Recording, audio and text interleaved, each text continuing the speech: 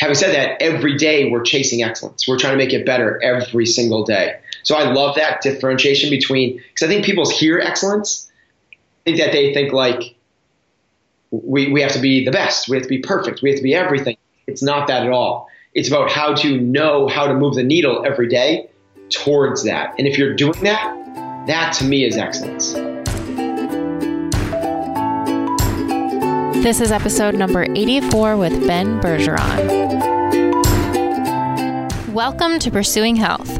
I'm Julie Fouché, family medicine resident and former CrossFit Games athlete.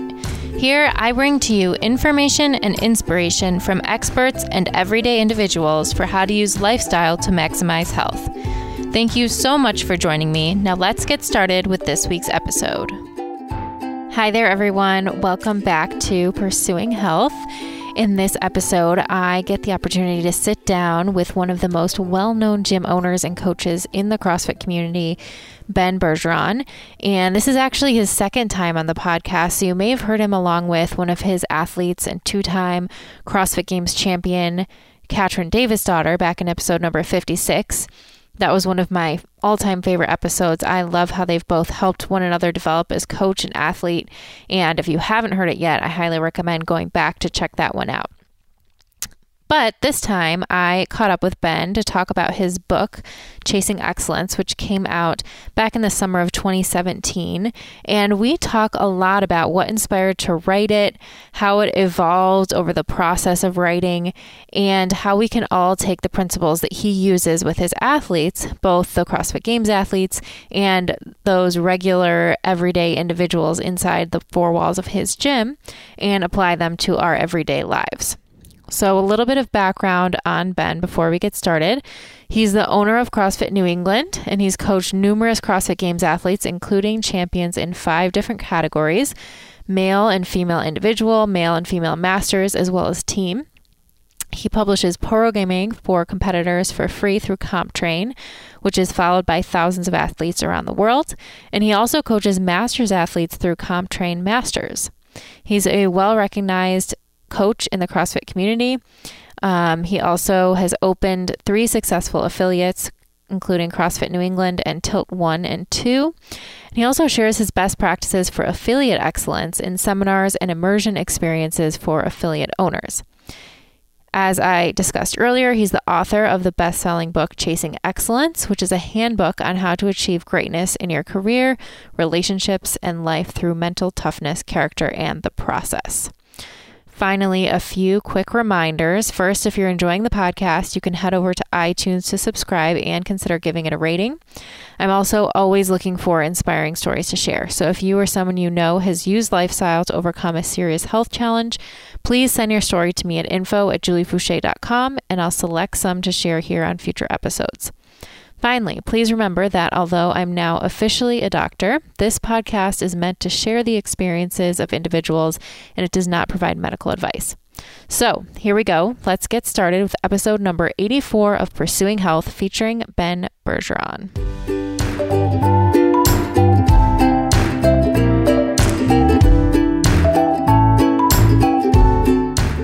Well, welcome back to Pursuing Health. I'm super excited to be here today again with Ben Bergeron. This is his second appearance on the podcast, so thank you for coming back. Thanks. Yeah, this is my first time doing a repeat appearance on a podcast. Wow, I'm very honored. Yeah. So we had a great episode last time with Katrin, and now you're back. I want to talk all about your book, which came out at this year's CrossFit Games. And so maybe you could just start off with, where did that idea for writing a book even come from? When did you start seriously thinking about it, and why now? Why was this a good time to put some of your thoughts down into a book? Yeah, cool. I've wanted to write a book for a little while, for 2 or 3 years. It's been on my bucket list for every year's New Year's resolutions was to write a book. But it's one of those things that is so kind of like grasping at the stars. Like, you kind of put it out there as an aspirational goal, but even when you're saying it, you're kind of like, I know I'm not going to get around to doing that. It's such a big, lofty goal that all the other kind of immediate and more urgent things always push it aside. When I came back from the games from 2016, one of my best friend, who's been pushing me to write a book for a while, said, like, you got to do it now. Like, the fire's never been hotter. You know, I just coached Matt and Katrin to win the CrossFit Games. Yeah. He's like, you have such a good story to tell. You should do it now, and I'll pay for it. Wow, so that's hard to pass that up. Connected me with the people, the editor. So he has and the reason he wanted me to do it, because one of his very good business partners owns a book publishing company. Okay. So he kind of connected all the dots and set the wheels in motion. And from there, spent the better part of that year writing the book. Wow. And how did you actually fit it in? Because I know you've talked about kind of how your day normally goes, and you're kind of balancing all these different roles of coaching and running your business and spending time with your family. And so how did you make sure you carved out the time to write? It was hard. So I had someone help me with the writing as well. So between the two of us, we put pen to paper, figuratively. No one does that now. Or typed or right. talked. And we shared a Google Doc that we kind of went back and forth. And the first thing we did was kind of the process of it was create an outline. Like, what is the mess? The first thing was like, what do we want to be about? And truthfully, that took a really long time. I actually wrote, this was the third book I wrote. Wow. So the first two went in the trash 100%. Wow. The first one went 100% in the trash. The next one we saved maybe 10%.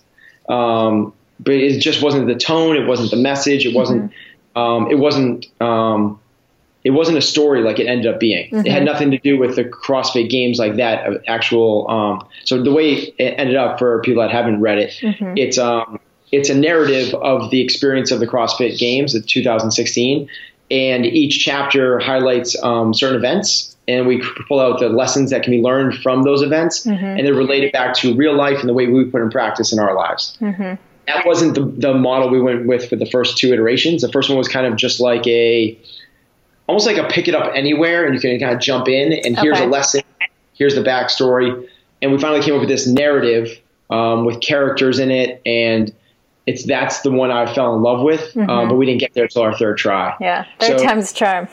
That seems to be. Yeah. So the process was just a matter of carving out the time every day. Yeah. And truth be told, other things had to take back seats. It was a timely process. It was not seamless. But when we got the ball rolling between the two of us, we really got this third version, and mostly because we've done so much with outlining the other stuff. This final version, minus all copy, editing, formatting, all that stuff. But the writing process took about 3 or 4 months of hardcore. The first two versions also took 3 months. Right. So all told, it was a 9-month process. Wow. And I think that the narrative turns out really well, because I think people want to know kind of how the games goes and the behind the scenes and what the athletes are really doing in between the events. And so it kind of tells that story. But then, like you said, it also really pulls out those important lessons and highlights all the things that you see going on behind the scenes that are either maybe helping people or making it harder for them to be successful out on the floor. Yeah, that was exactly the idea behind it. Was the way it was written originally was not that behind the scenes look, and it just was too dry. It was too, and I've read a couple of like mindset books like that, where they try and just, it's chapter to chapter, and they always lose me in the middle, because it becomes this repetitive thing. And what we wanted to do was create something that was engaging, and people would actually look for the next chapter because they want to see what happens to these characters. Right.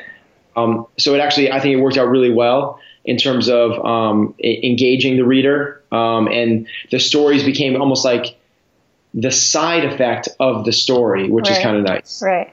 Yes, and very easy to read. I have to admit, I haven't read a lot of paper books in the last several years, because I normally listen. I can imagine why. I listen to all my books, unless they're like school books or whatever. But this is one of the few that I actually could like pick up and read and not want to put down. So it turned out very well.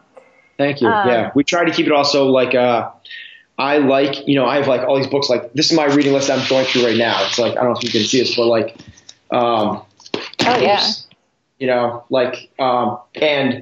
like, I don't like books like that, I looked like short little page turners. Yeah. I like books that you kind of like flip through really quickly. And we want it to be an easy read. I did not want to be something that people had to like sit down and push through and work through. I want it to be like, I'm going to read this on this flight, and kind of that type of thing. Sit down in 2-3 sittings, be able to get through it. And I think that, again, that kind of worked out for the best for us. Totally doable. Well, I was hoping that maybe we could dig into some of those lessons. So I kind of flagged some that really stuck out to me. And maybe we can just kind of dig into those a little bit.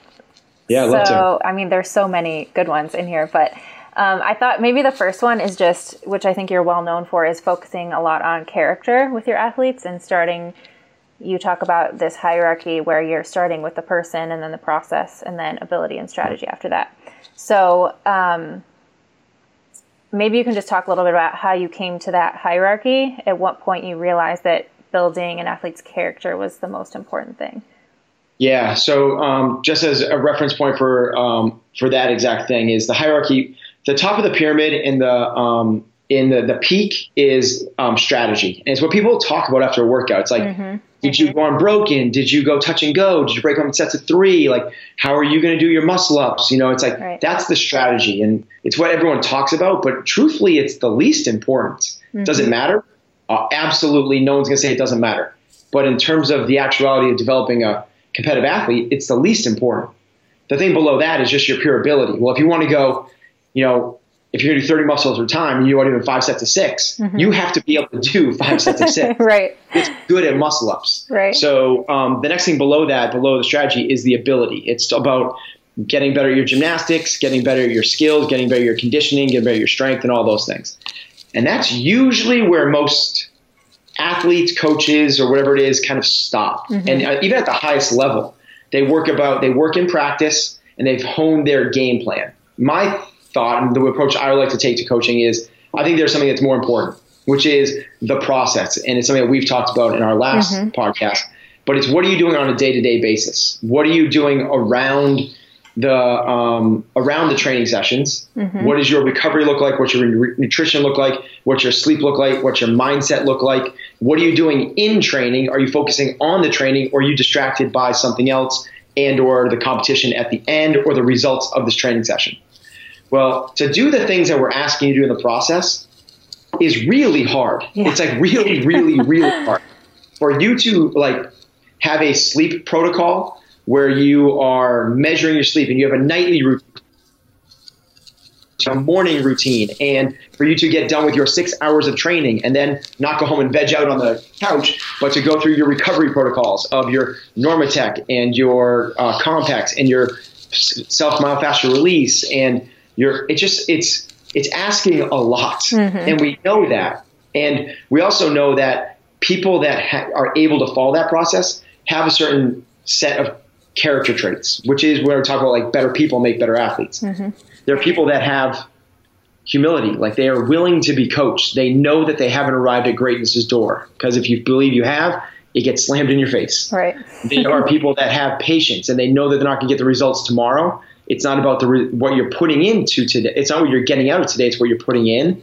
It's people that have resilience and grit and fortitude and competitiveness and all the things that we're looking for. So the thing that we're trying to create at a baseline level, what I'll put the most emphasis into my athletes in the beginning, is the emphasis into that person or the character traits. Because without that, if I'm trying to coach you and you're not humble enough to take the coaching, well, what are we doing here? Right. If I'm going to give you a program, but you don't have the discipline to follow it, like, what are we doing here? So we'll work on that first. Then to answer your question, where did I first kind of come about from this? It was working with my team. So before I coached any individuals, that's not true. I coached Heather, who you competed against in 2010. Yeah. I think that you beat her by 1 spot. Were you 7th that year? I was 5th.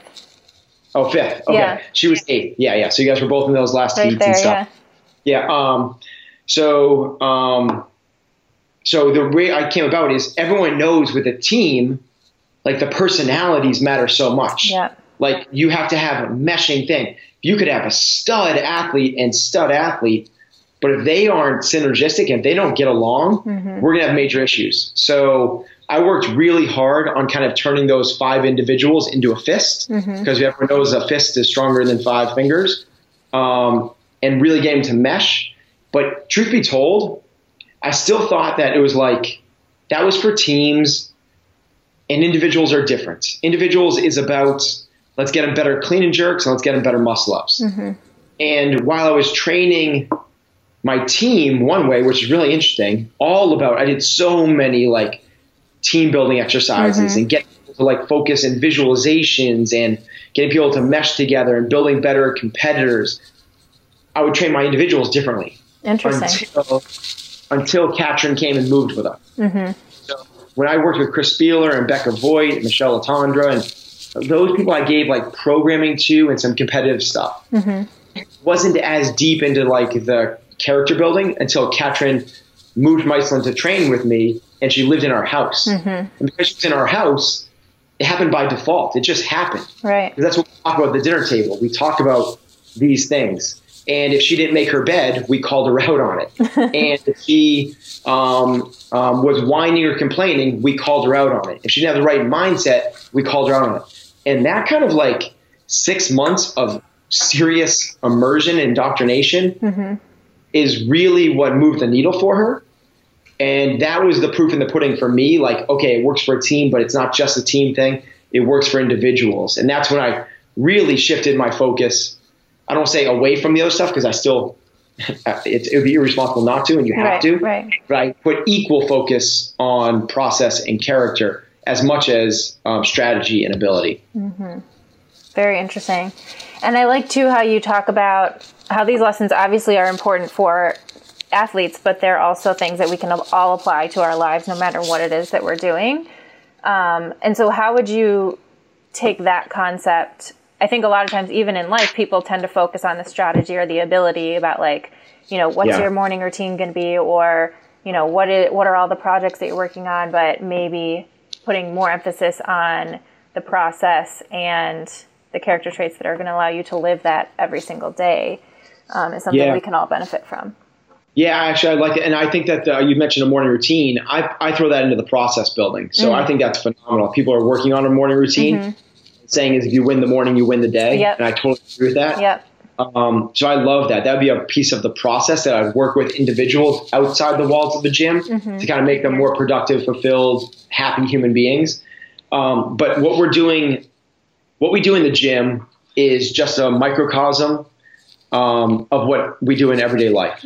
It's just that the cool part about the gym, if we're talking about like regular members, and by regular members, I mean that people that come to the gym that aren't looking to compete in the sport of CrossFit, I could really care less if they improve their Fran time. You know, if they get a better clean and jerk, if they, even to the point, like if they get better biomarkers and drop body fat, like that stuff is a little bit symptomatic of the stuff that we're really trying to drive for, which is creating humble, hungry, happy people. And that's our motive. That's our mission statement at CFNE, is to create a family of humble, hungry, happy people that kick ass into their 90s. That's really what we're trying to do. That's awesome. And what we're doing at the gym is, in everyday life, it's really easy to hide. If you have a bad mindset, nobody knows what's going on. Like, it's like if you're stuck in traffic, you just sit there and you mumble and you squeeze your steering wheel tight and you're like, oh, I'm going to hate this traffic. Nobody knows that, right? Right. And similar, like if a boss kind of throws a project on you at the last minute and you are like, oh my God, I have these plans now, I got to cancel my plans. And you're like, oh, you get all frustrated. Or you're talking to somebody and they are either attacking you or ignoring you or whatever it is, and you have an emotional response to that. Well, nobody really knows those things. Maybe not even you. But we put you in the walls of a CrossFit gym and we have you do Fran, and then 3 minutes before we start Fran, we actually say we're doing double Fran, and you lose your shit. Like, guess what? Like, it's really hard to hide. We can see that. And similar to that is when the workout gets really hard, or it's really hot, or your jump rope breaks, or someone steals your pull-up station, or XYZ, the littlest bits of adversity that pop up, how you react to those things is really how you're going to react in real life when any sort of little bit of adversity pops up. So the gym is a training place where we're putting a microscope on your reactions and how you react to these situations. And I choose the word reaction purposely because that's what most people do is react. And reactions are immediate, they're spontaneous, they're guttural, they're emotional, they're uncalculated. We are trying to teach our athletes and our members not to react, but to respond. Responses are thoughtful, they're calculated, they are strategic. And you can see this in athletes even at the highest level in post-game press conferences. Some athletes, some coaches get up there and give like a rant and a tirade and like the referees had it out to get us and my coaching staff just doesn't understand. I want to go in the game and like we're talking about practice and all those things. Yeah. Whereas some people that we really look up to are much more calculated and methodical, and they are putting a little bit of perspective in hindsight. They can actually see the way, like, they're not going to look back and regret things because they're going to do things on a strategic fashion. And what they can do is actually respond tactfully instead of react emotionally. And that goes into little things like 3, 2, 1, double Fran, go. Like, what? Well, if you're like, dude, whatever. I can't control my environment. I can't control the events. Yeah. I can't control what's happening to me. I can't control other people. The only thing I literally have control over is my response to those things. So it's the same for an athlete at the CrossFit Games, same for an athlete in the CrossFit gym. It's the same for anybody that gets stuck in traffic or gets coffee spilled on them. It's all the same thing. Yeah, it's so true. And it's so true how the Games brings that out with the unexpected and, the unknown and unknowable. And it still shocks me year after year. There's people who've been there for multiple years that still get so wrapped up in the hype of it all and not knowing what's going to come next. But this is a great segue. I wanted to read one excerpt. Hold on. We were talking about this exact point in the book and the control, and kind of you have like this diagram with circles with the things you can control on the inside and on the outside. And you're talking about being in the warm-up area where, just like that, an event has been announced with ring handstand push-ups, which is unexpected. And you're talking about hearing a lot of athletes buzzing and talking about a lot of these things. And you say, as an elite athlete, there are only 5 things that you can truly control: your training, nutrition, sleep, recovery, and mindset. If it doesn't fall into one of those categories, I tell my athletes, forget about it. Control the things you can control and ignore everything else. So that's it. But it's amazing, like you say, how quickly we react to situations without stopping and thinking about it first. Is this something I can control, or am I just reacting to the situation? Well, and that's what I think. That's why I love the CrossFit Games so much. It's almost like Dave knows this and he's doing everything he can to pull people out. Yeah. That's what mental toughness is. Mental toughness, people think about as like, people think mental toughness is the ability to push hard when the workout gets hard. It's the people that are gritting and grinding. It's the image of like the triathlete, like crawling to the finish line, the athlete, the image of like somebody like, with their body giving way and still pushing and fighting. That's not mental toughness. That's toughness. That's the ability to withstand pain. Yeah. That is not mental toughness. Mental toughness is the ability to continue to focus on those 5 things regardless of what's going on around you. If you're in last place, are you still going to go in there and compete with everything you have? If you're in first place by a mile, are you still going to compete with everything you have? If Dave says we're getting up at 3:30 in the morning to get on a plane, can you still stay focused on the things that you have control over? And what you hear all the time is like, and the media does it too. It's like, what do you think the events are going to be? What's the next event? How do you feel? Listen to like during the open, how many people are like trying to guess the next workouts? Right. That's a distraction. You don't have control over that. Focus on you and your best efforts. So that's the thing I love about the Games, because in the open, it's minimal. It's almost zero. It's your gym, your timeline, your equipment. You don't like the way the workout started, stop and redo it.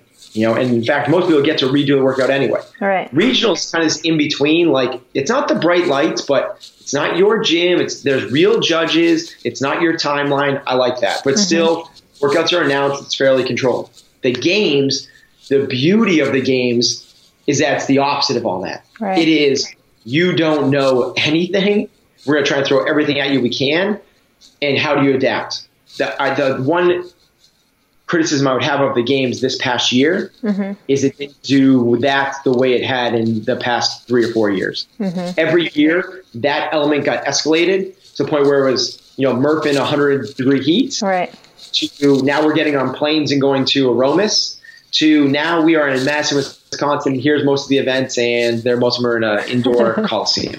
Right. So it kind of I think it took a step back. Yeah, it's tough too because you wonder how far can they take it? How many years before we're jumping out of airplanes and flying to the moon? But at the same time, that element of surprise and not knowing what you're going to have to do until you get there is what makes the games so unique.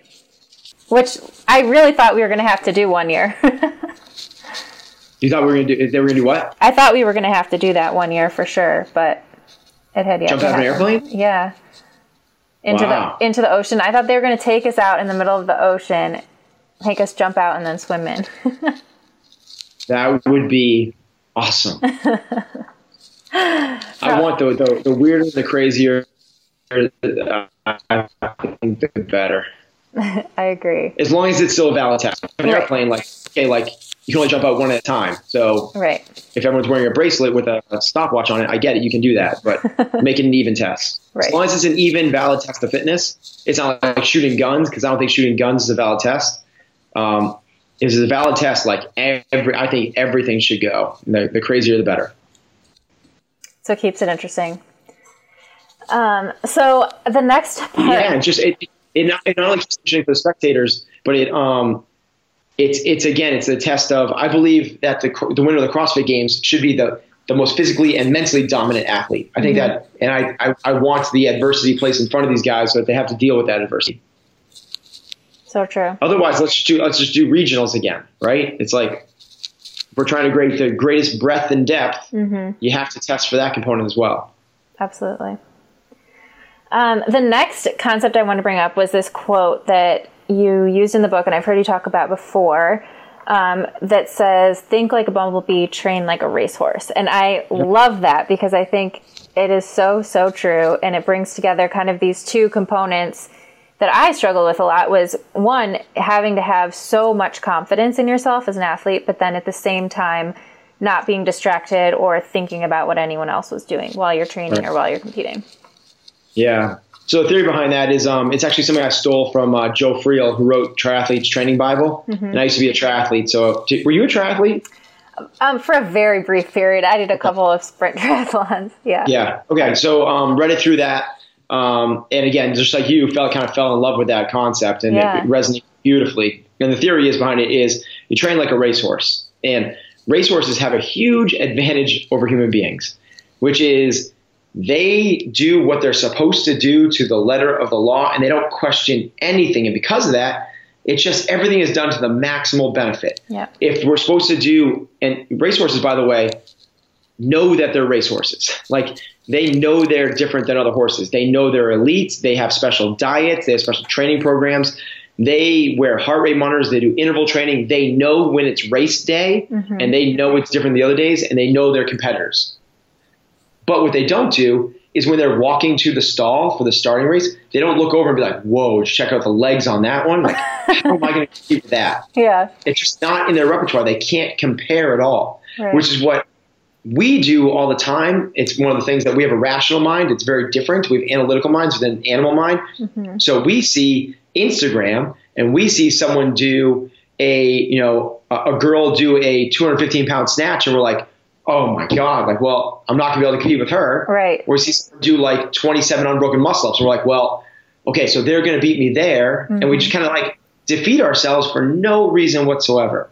So it's that the train like a racehorse part is don't get distracted by the bright, shiny objects everywhere. You stay focused on your task at hand. Now, I've since realized we do have an advantage over racehorses because I talked to one of my members, and she came back from visiting her parents who own a racehorse farm. Okay. Breed racehorses.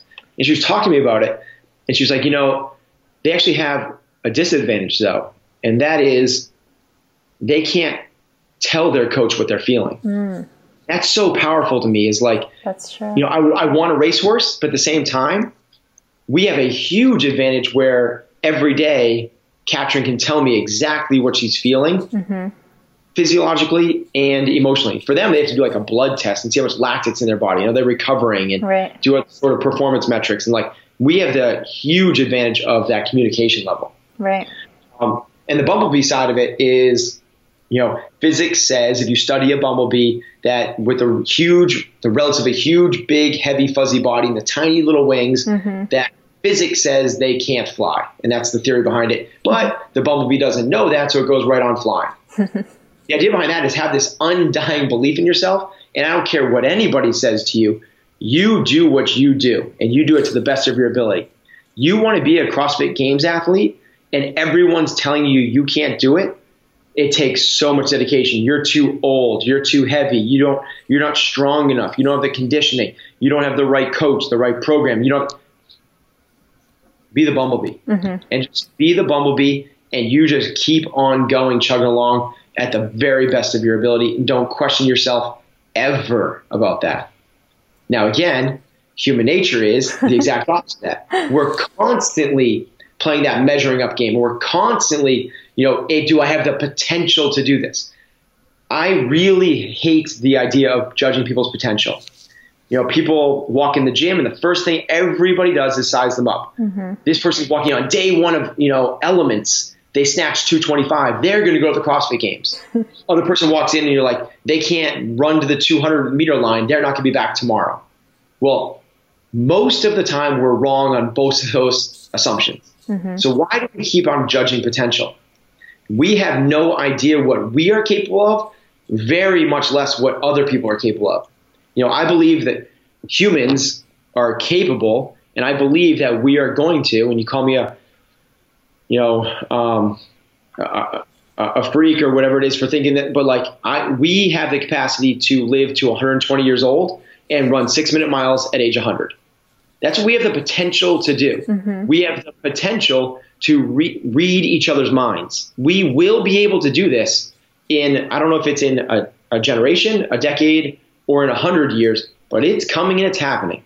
So for us to say that's an impossibility, it can't happen, people thought the 4-minute mile was an impossibility. They actually literally thought you would die. It was a human physiological trait that was the human potential, 4-minute mile. Roger Bannister breaks it, and 57 people break it in the next 12 months because it's possible. So I just think that judging potential, not being a bumblebee is a real disservice to yourself. So true.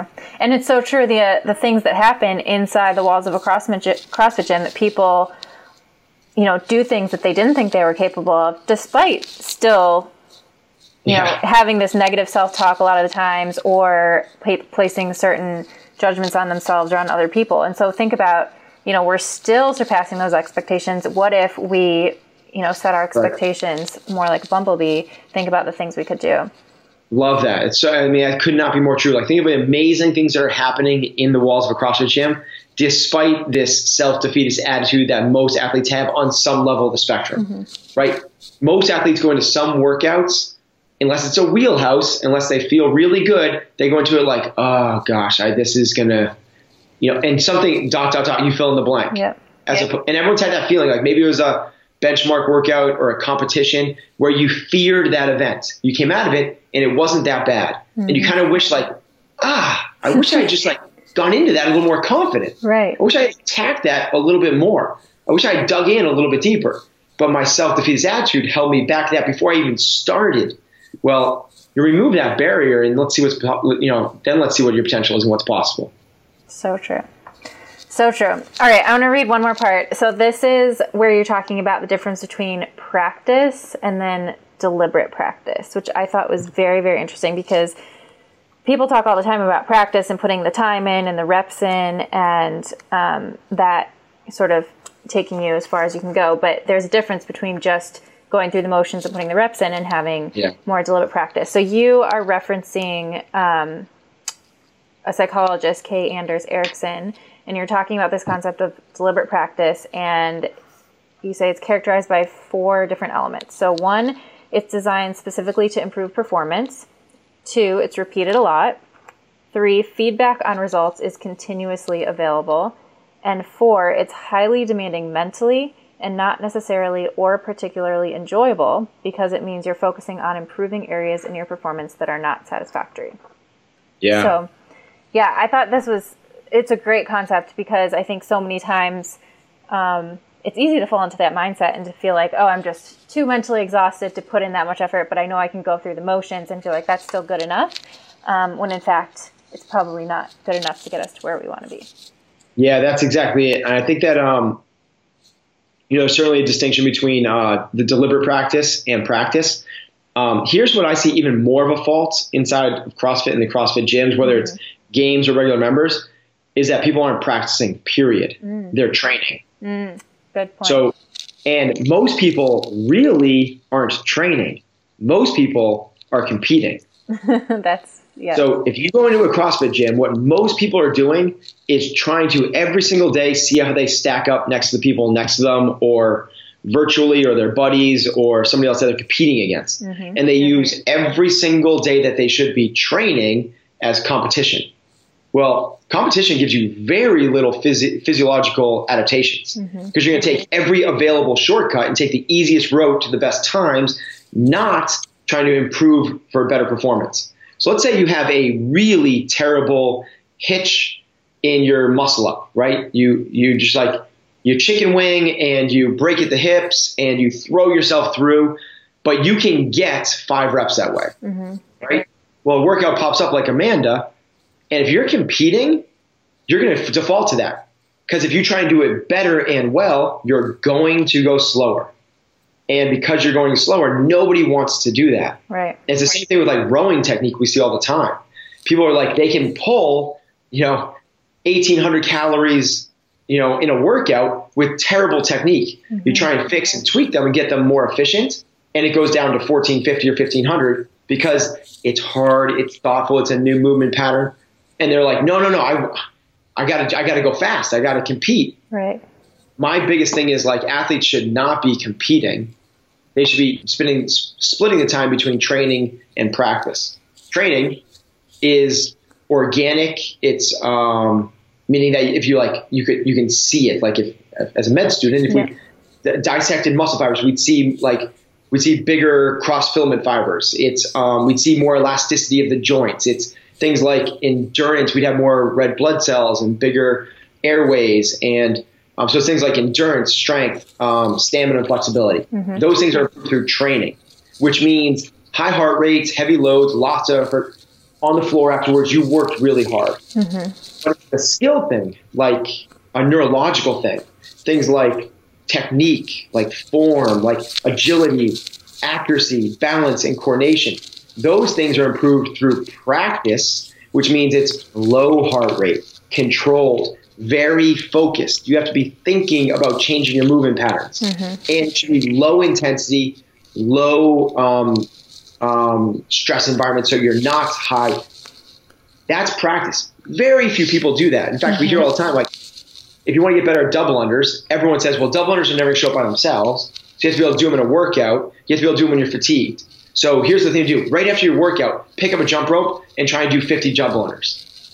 Well, that's training. If you're good at double unders, that's going to build up your stamina and your endurance. Right. That's a great thing. If you can't do 3 double unders in a row, that's the worst thing you could do, because you're going to reinforce bad movement patterns under a high stress environment.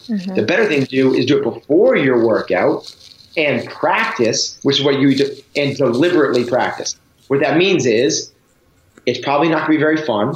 You're going to make lots of mistakes. You need constant feedback. It has to be very thoughtful.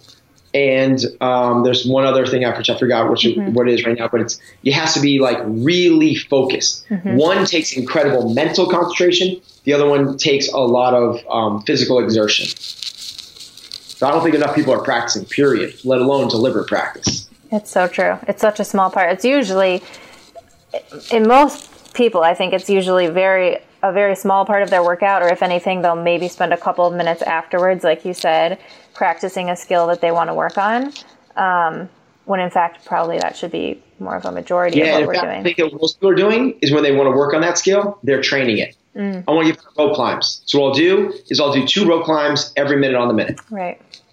That could be, depending on how good you are, that could be practice or it could be training.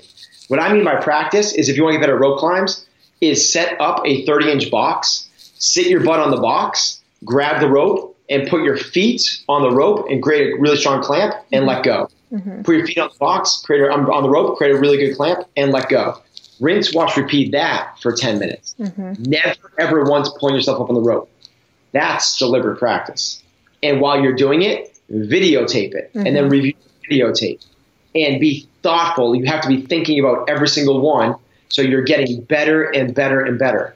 As you get into training, it's this combination between thoughtful and the conscious and the subconscious. And when you go to game time and competition, it should be 100% subconscious. That's being in the zone where you don't have to think about it. Things are just happening and you're finding it.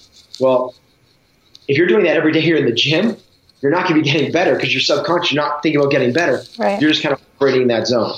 Right. So true. And that feedback part that you said about videotaping yourself or having a good coach who's not just there and watching you, but who's really analyzing your small details of your movement and providing feedback is so key. Especially, I think, when a lot of athletes are working out alone or when you watch the video, being really attentive to those details and not just looking at how cool you look practicing these movements, but how can I actually refine those movements? Look at this. And you can take your abs. Yeah. Oh, yeah. And the similar to that is I would really suggest slow motion. Like I think slow motion is the very best thing that was for a coach that's ever been invented. It's like, you take this thing that's really complex, fast motor pattern, put in slow motion, and oh my gosh, the faults just like jump out at you. So true. So true.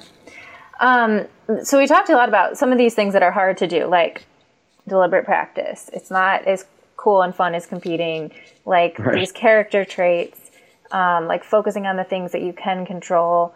And you talk a lot about how these things are hard to do. They're hard to do day in and day out. And so if you are going to be able to do this for an extended period of time, you have to have some level of passion or purpose in what you're doing and why you're training.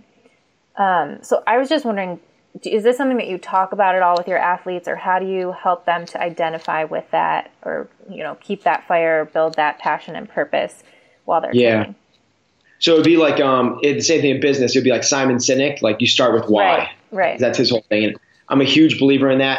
People don't buy what you do, they buy why you do it. So you're not gonna buy into what you're doing. You're gonna buy into why you're doing it. So you have to our sport's really, really hard. Like newsflash to everybody that's already knows this is like our sport is the sport of tolerating pain, essentially.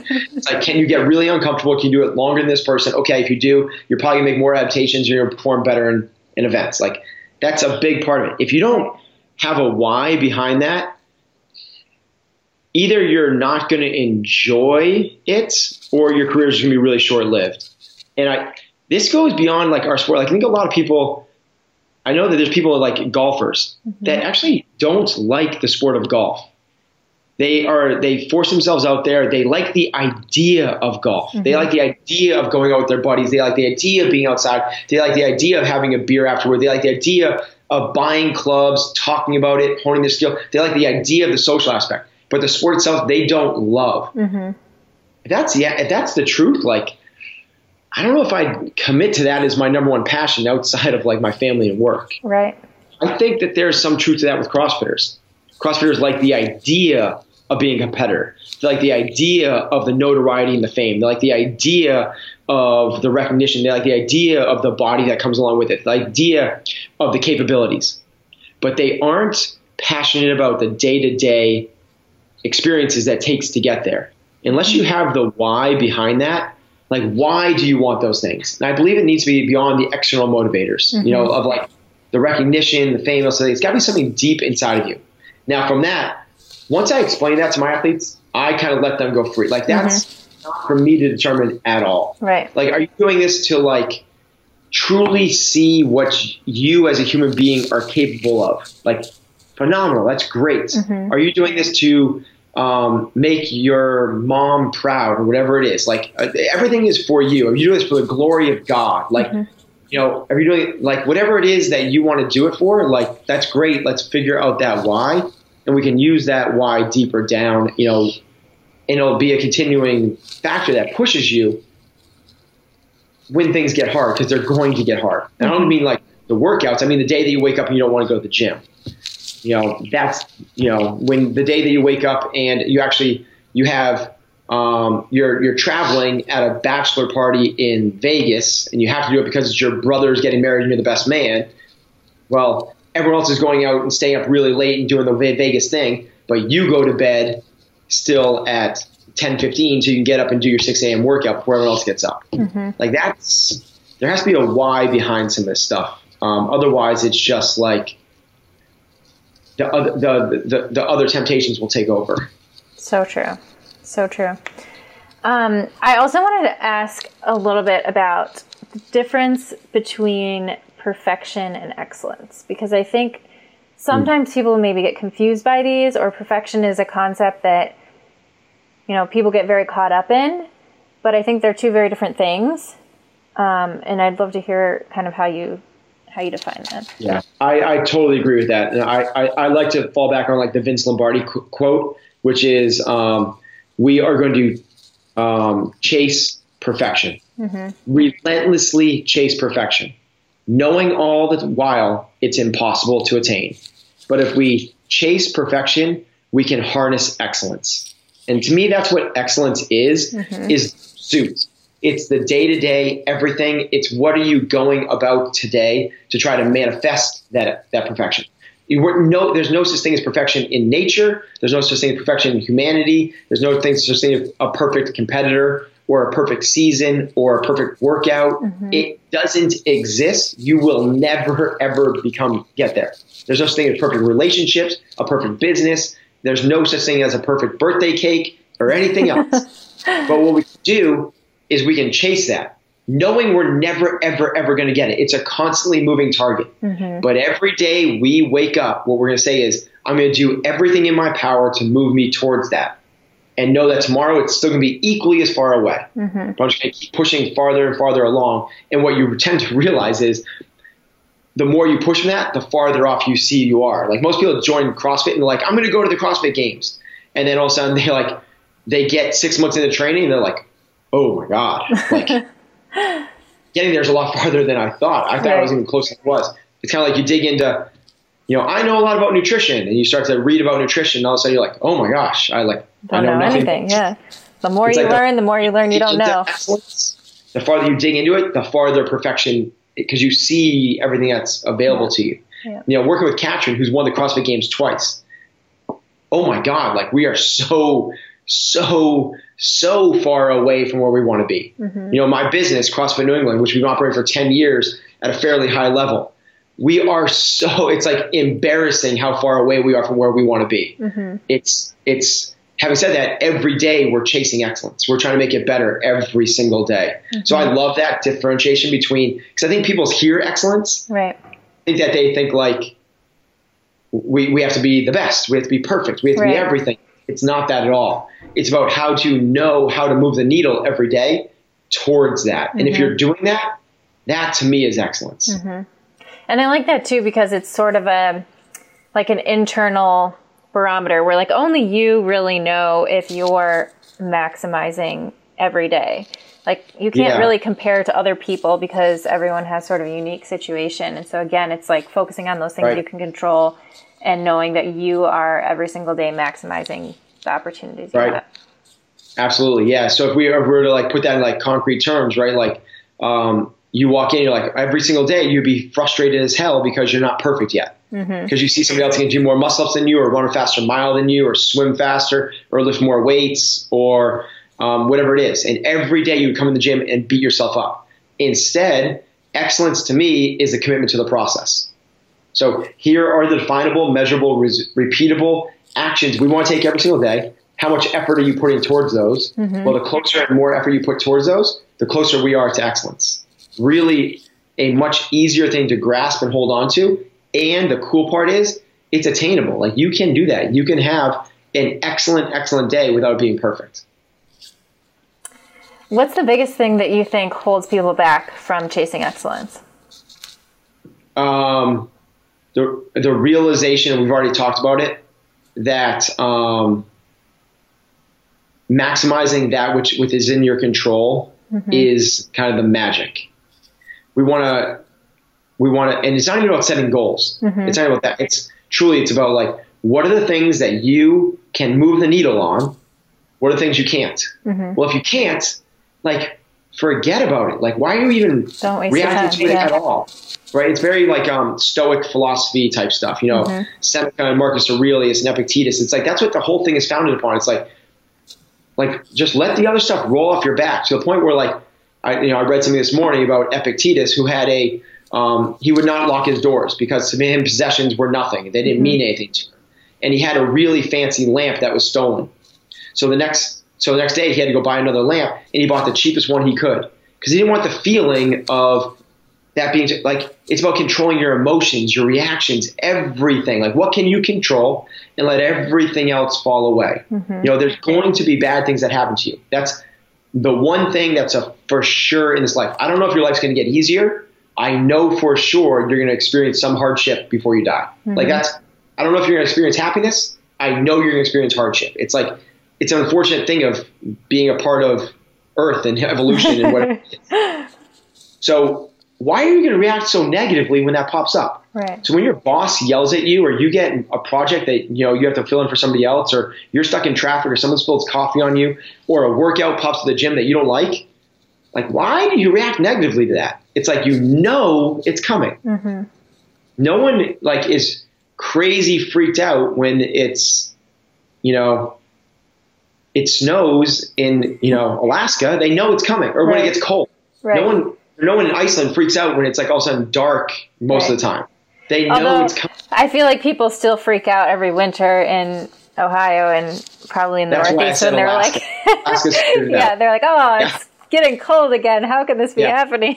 Right, and that's exactly it. Like, those people are not realizing that it's a part of the natural life cycle of evolution and humanity that things are going to get tough. Right. Like, okay, now that we know that, let's move on. I think that's the number one thing, is that people instead are focusing on, oh my God, it's cold outside. Yup. Yep, it's winter in Cleveland. Okay. Yeah. Very good. Well, I want to finish maybe 2 more questions before we wrap up. Number 1 is that the book was all set in the 2016 games. We just wrapped up, now the 2018 Open is just around the corner, but what kind of reflections do you have on the 2017 season, or things that you're taking into this upcoming year? Holy cow. I'm sure there's a lot, but maybe you can give us a highlight. Yeah, but even more so, the most that I ever have. There was more revelations this year than I ever have in the past. The biggest one, for me, I take a lot of responsibility for the performance of my athletes. Matt performed phenomenally well, obviously. Katrin and Cole, in my estimation, underperformed relative to their potential. And I know we're not supposed to judge potential. And then Brooke, I know that people look at it from the outside. Brooke did phenomenally. We had to kind of strip her down. We're building up something special. We knew that wasn't going to be we knew she wasn't going to match performances probably in years past. I shouldn't say we knew. I had an inkling. I think she did phenomenally well, given the circumstances. Right. What I've learned from me personally, taking ownership and responsibility for the performances, is I need to give more. I own 4 businesses and I wrote a book, and that's not fair to the athletes. I need to give them more. They've given me so much in terms of an opportunity to be a part of their careers. I need to give them more. Now from there, all the other stuff is kind of for me and my athletes. It's the specifics of how we're going to go about training this year. Right. And huge takeaways from that as well. You learn, to me, it's either you win or you learn. And because 3 of my 4 athletes didn't win, we learned a lot. I also kind of took this year at the games and leading up to it very much with that perspective, which I haven't really before. In years before, it was be in the moment and coach them in the moment and be there. This year, during the games, and maybe it's the benefit of the athlete village was like a 15-minute walk to the venue. Oh, wow. So a lot of times I didn't get a chance to even walk to the venue to watch their event. So it gave me a lot more downtime. Mm-hmm. I used this year as a lot more introspective Okay. of what are we doing right? What are we doing wrong? What can we do differently this next year? So I came out of the games with 4 pages of notes, which Wow. I've never done in years past. Mm-hmm. So I use this year as a big learning tool as well. So I'm very excited. I won't say we completely revamped everything, but we're taking very different approaches than we have in the past. That's exciting. Yeah. Very exciting. All right. What are you most excited about that you're working on right now? Aside from your athletes and your new approach this year. Yeah. So the athletes for sure. I'm actually trying to be a full-time coach. Oh. So I'm trying to still be a part of CF&E, run CrossFit New England, coach there. I always coach my 8:30 class. Mm-hmm. Other than that, I'm trying to pull myself away from everything else I do and coach the athletes. I'm incredibly excited about that.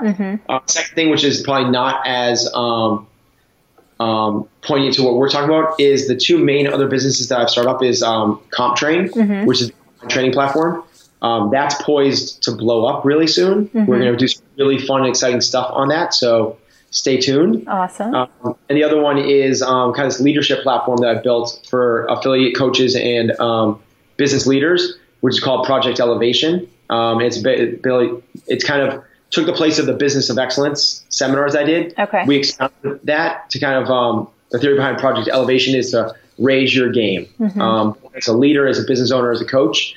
And that's going to become a much more 360 approach in terms of how to run classes, how to become a leader, best business practices, operating systems. We're going to create an academy that people can be a part of, that we walk them through step by step, week by week, month by month, on how to build a center of excellence, not just a gym. Yeah, amazing. Well, where can people learn about all these things? Yep. So my stuff is always on benbergeron.com. And then there's comptrain.co and projectelevation.co. Awesome. And that's kind of where the 3 things the 3-headed monster lives. Very good. Well, I'm sure people will check it out. And thank you again so much for taking the time. I'm glad we could finally arrange this and sit down and chat. Great. Thank you, Julie. Awesome. Hey guys, thanks so much for tuning into this episode. I'm a huge fan of Ben, and I love the focus on character development that he has brought to the CrossFit community. I want to hear some of your stories now. How have you applied lessons learned inside the gym to the rest of your life? Comment below this post on my website, juliefoucher.com, or on social media with #pursuinghealth. To make sure you never miss an episode and to receive exclusive content from me, head to my website, juliefoucher.com, and subscribe to my email list. If you like what you heard, don't forget to subscribe and consider giving the podcast a 5-star rating on iTunes. Also, don't forget to share your stories. If you or someone you know has used lifestyle to overcome a serious health challenge, please send me an email at info@juliefoucher.com. I'll choose some of these inspiring stories to share here on future episodes. Don't forget you can train with me through Beyond the Whiteboard by visiting trainwithjuliefoucher.com. Thank you again so much for listening, and I'll catch you next time on Pursuing Health. This episode is brought to you by MobilityWOD. Do you struggle to get into good positions in your training and workouts? Are you looking for a structured routine to help you relax, down-regulate, and recover on a regular basis? Well, then MobilityWOD may be just what you're looking for.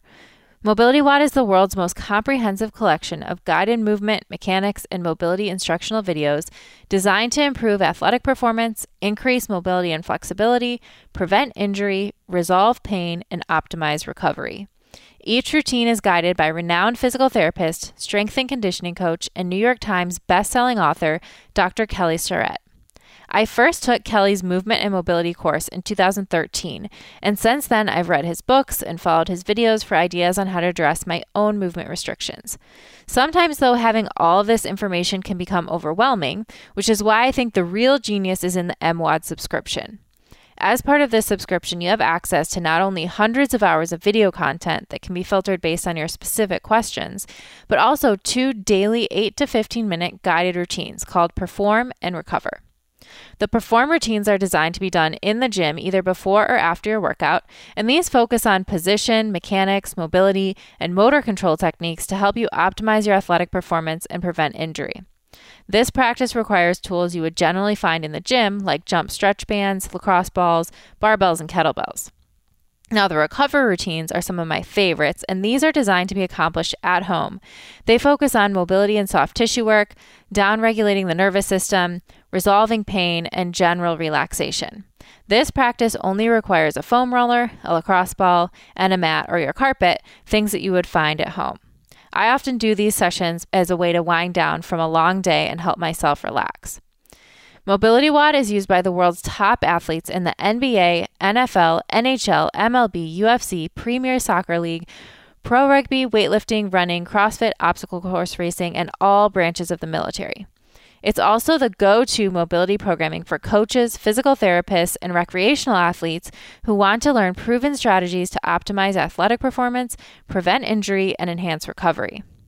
Now you can join the thousands of other individuals who incorporate Mobility WOD into their daily workout routine. It's easy to become part of the MWOD community, but because you're a Pursuing Health listener, you can receive 20% off an annual membership with code JulieFouché.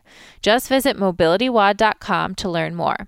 Once again, that's mobilitywod.com, mobilitywod.com, and you can use code JulieFouché for 20% off your annual membership. This episode is brought to you by Siete Foods. You know when you meet a group of people who are just so genuine that you can't help but treat them like old friends or family? Well, that's basically how I felt when I met the Garza family, the founders of Siete Foods. Siete is a healthy Mexican-American food brand that makes grain-free and paleo-friendly tortillas and tortilla chips. My husband Danny and his family first met the Garzas at PaleoFX several years ago, and they had an instant connection and have kept in touch ever since. Maybe it's their powerful origin story that makes them so relatable. Veronica Garza was facing a series of major health challenges as a teenager, and her entire family of 7 jumped on board to help without hesitation. Together, they adopted a low-inflammation, grain-free diet. As a Mexican-American family living in South Texas, they couldn't imagine living without tortillas, and it wasn't long before Veronica came up with a delicious solution and Siete Foods was born. I've been enjoying their delicious grain-free and paleo-friendly tortillas and tortilla chips for years, and finally had the chance to meet the Garzas in person. When I did, they immediately made me feel like a member of the family. Their passion for making the world a healthier place is absolutely contagious, and their generosity spreads to everyone they touch. I'm so excited to have Siete Foods as a sponsor of this episode, and if you're not already a fan of their products, I promise that you will be as soon as you give them a try. They've provided an exclusive discount code for Pursuing Health listeners. Just use code JULIE when you check out on sietefoods.com to take advantage of their offer. Again, their website is sietefoods.com, sietefoods.com, and you can use code JULIE for 10% off your order.